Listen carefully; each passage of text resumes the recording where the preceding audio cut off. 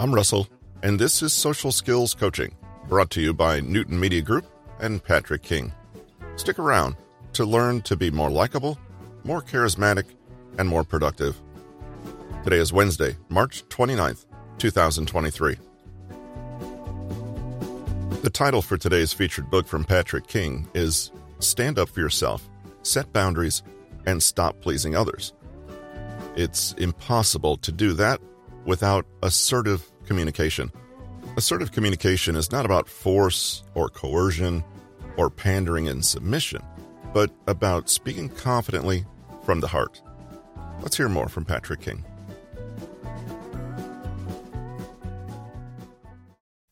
Human beings are social animals. Plus, we all have needs.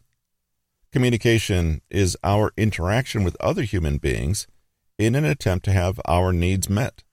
However, the style of communication reflects how well we understand, communicate, and meet those needs. Because communication and needs go hand in hand, having a problem with people-pleasing means it's likely you also have a problem with direct, healthy communication. Aggressive communication means trying to get our needs met by yelling, forcing, coercing, intimidating, criticizing, or violating others' boundaries. Passive or passive-aggressive communication means trying to get our needs met indirectly by manipulation, silent treatment, playing victim, avoiding conflict to win approval, or waiting around until others feel guilted into giving us what we need.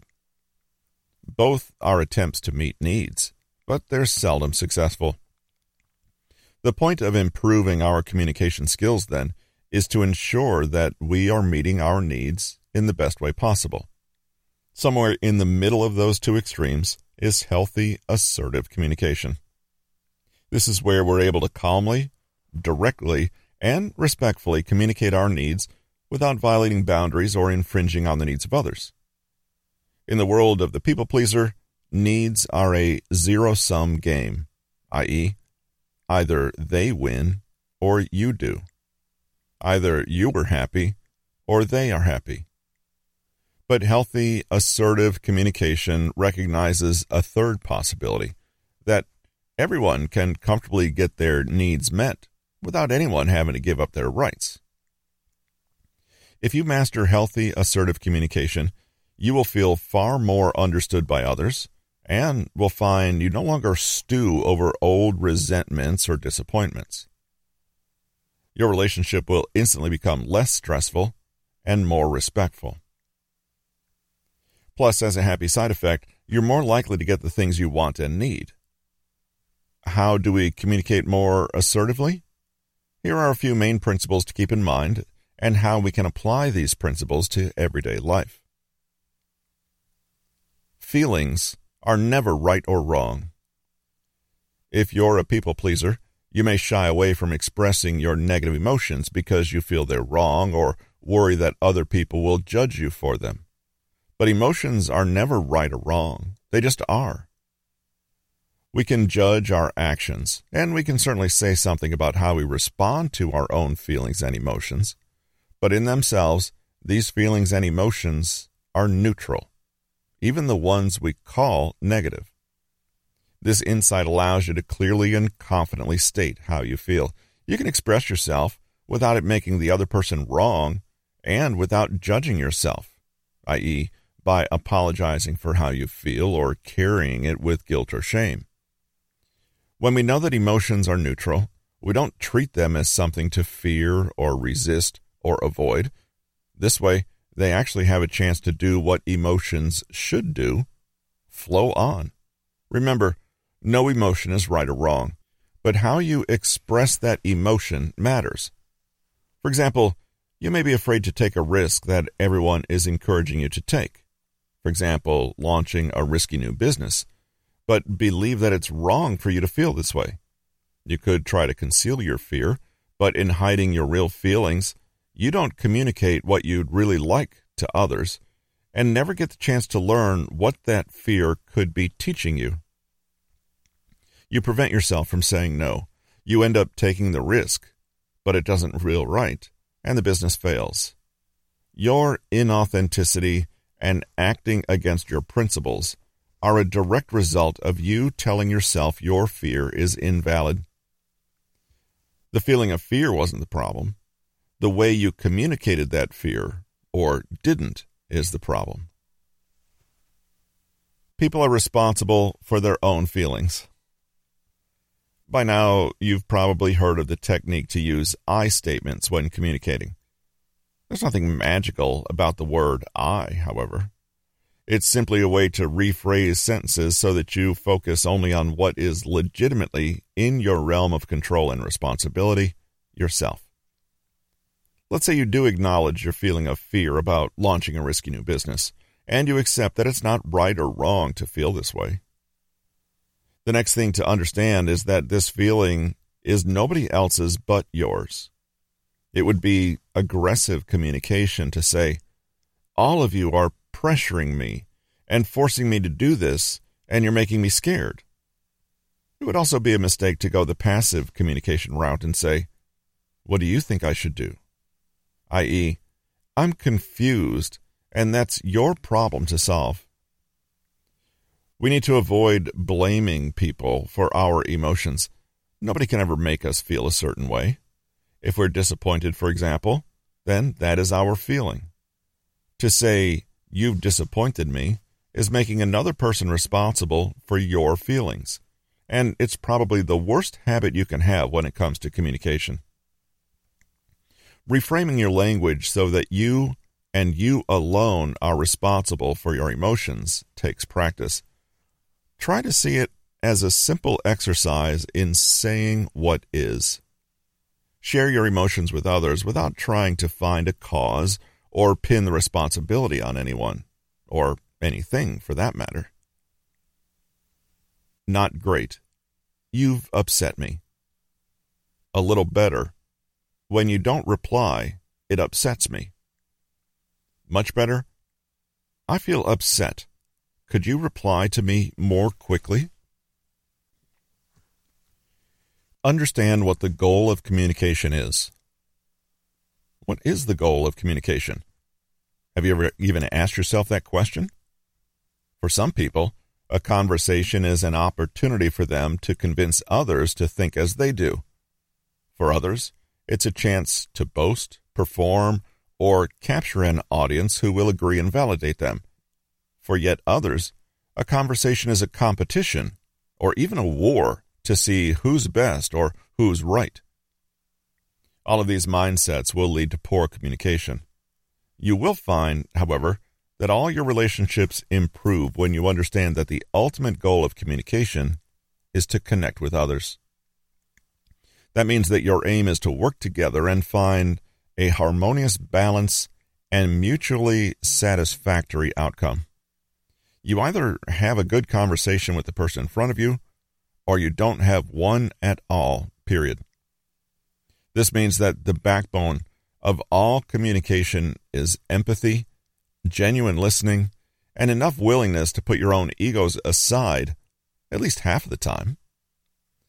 If you think that being a people pleaser means you don't have much of an ego, think again. It's the ego that wants to be liked, to be seen and validated, and to control a situation. And it's also the ego that relinquishes responsibility and puts someone else in charge out of fear. When you understand the real goal of communication, then you understand that engaging with others is not about making them happy, making you look good, being a victim, or playing a game of control. Applying self-knowledge and asking for what you want. It's your responsibility to know who you are and what you want. It's also your responsibility to clearly and respectfully communicate that want to others. Remember that communication is a way to get your needs met, but it has to be done while maintaining harmonious and cooperative connections with others. We can know and accept how we feel. We can take responsibility for this feeling. Then, while we maintain cooperative connections with others, we can ask for what we want and need. Does this mean we're magically granted everything we request? Nope. But if we approach communication this way, we have the greatest chance of having our needs met. With self-knowledge, responsibility, and clear requests, we maintain our relationships and connections, even if we disagree with others or find that there is conflict. That is valuable. For a people pleaser who's used to denying their feelings and downplaying their needs, it can be difficult to clearly and confidently ask for anything. But requests are like boundaries. We're all entitled to them. We're all at liberty to express our needs. Sure, it doesn't mean the other person always can or will meet those needs, but even if they don't, we still retain our dignity and composure. Here's how to speak your mind, communicate your feelings, and ask for what you want. 1.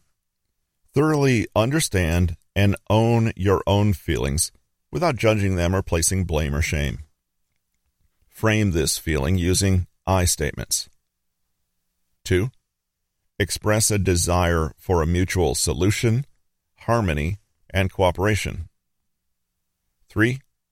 Clearly state what you need to happen. Not what they should do, but what you need. For example, I'm feeling totally confused and stressed out by this new system. I know how hard you've worked to implement it, so I'm keen to find a way to make it work. What I need is a clearer list of tasks in one place. Could I ask that you create such a list for me? Notice how different this is from, this weird new system of yours is driving me crazy. Why do you insist on fixing things that aren't broken? I guess we're all stuck with it now, so I'll just give up my weekend, again, to try and decipher it. This is passive-aggressive. There's no responsibility taken for feelings, and the other person is blamed as the source of these feelings. There is no clear and direct request. Instead, this person's going to whine and complain until someone guesses what they want and gives it to them. Now, consider this. Your awful new system isn't working. You need to do something about it. This is just plain aggressive. No acknowledgement of feelings, no expression of goodwill or interest in a mutually satisfying outcome, plus no request, only a demand. The first statement, however, shows you it's more than possible to clearly and directly ask for what you need without aggression and manipulation, and without damaging the underlying relationship. People pleasers are already half on their way to great communication because they already understand the value of cooperation, empathy, and kindness. They simply need to learn to pair this with clear requests and a healthy understanding of their own emotions. Takeaways. One of the most useful tools in the people pleaser's survival kit is the ability to say no. There are at least 6 different kinds of no to learn and practice. The direct no, the reasoned no, the reflecting no, the rain check no, the inquiring no, and the broken record no. Each can be used in different circumstances according to the boundary you need to set.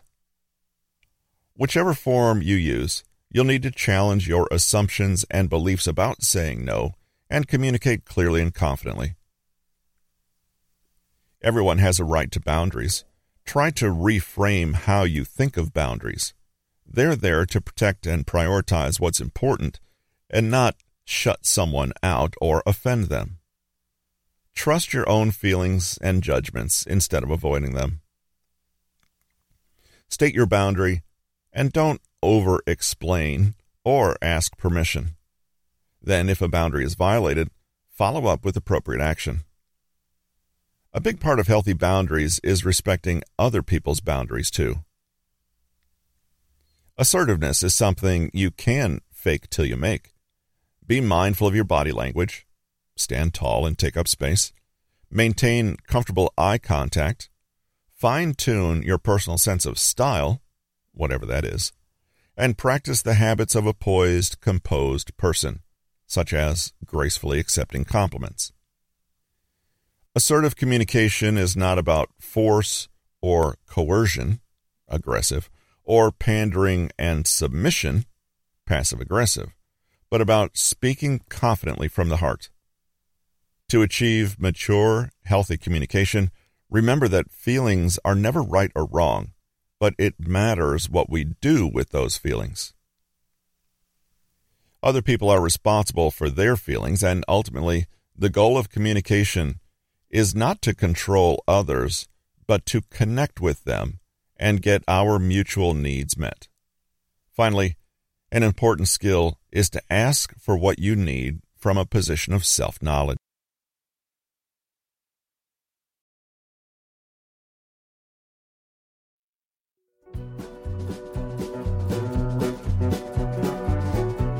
You've reached the end of another episode of Social Skills Coaching. Connect with us at newtonmg.com and sign up for the free newsletter and receive other free materials from Patrick King at bit.ly/PK Consulting. See you next week.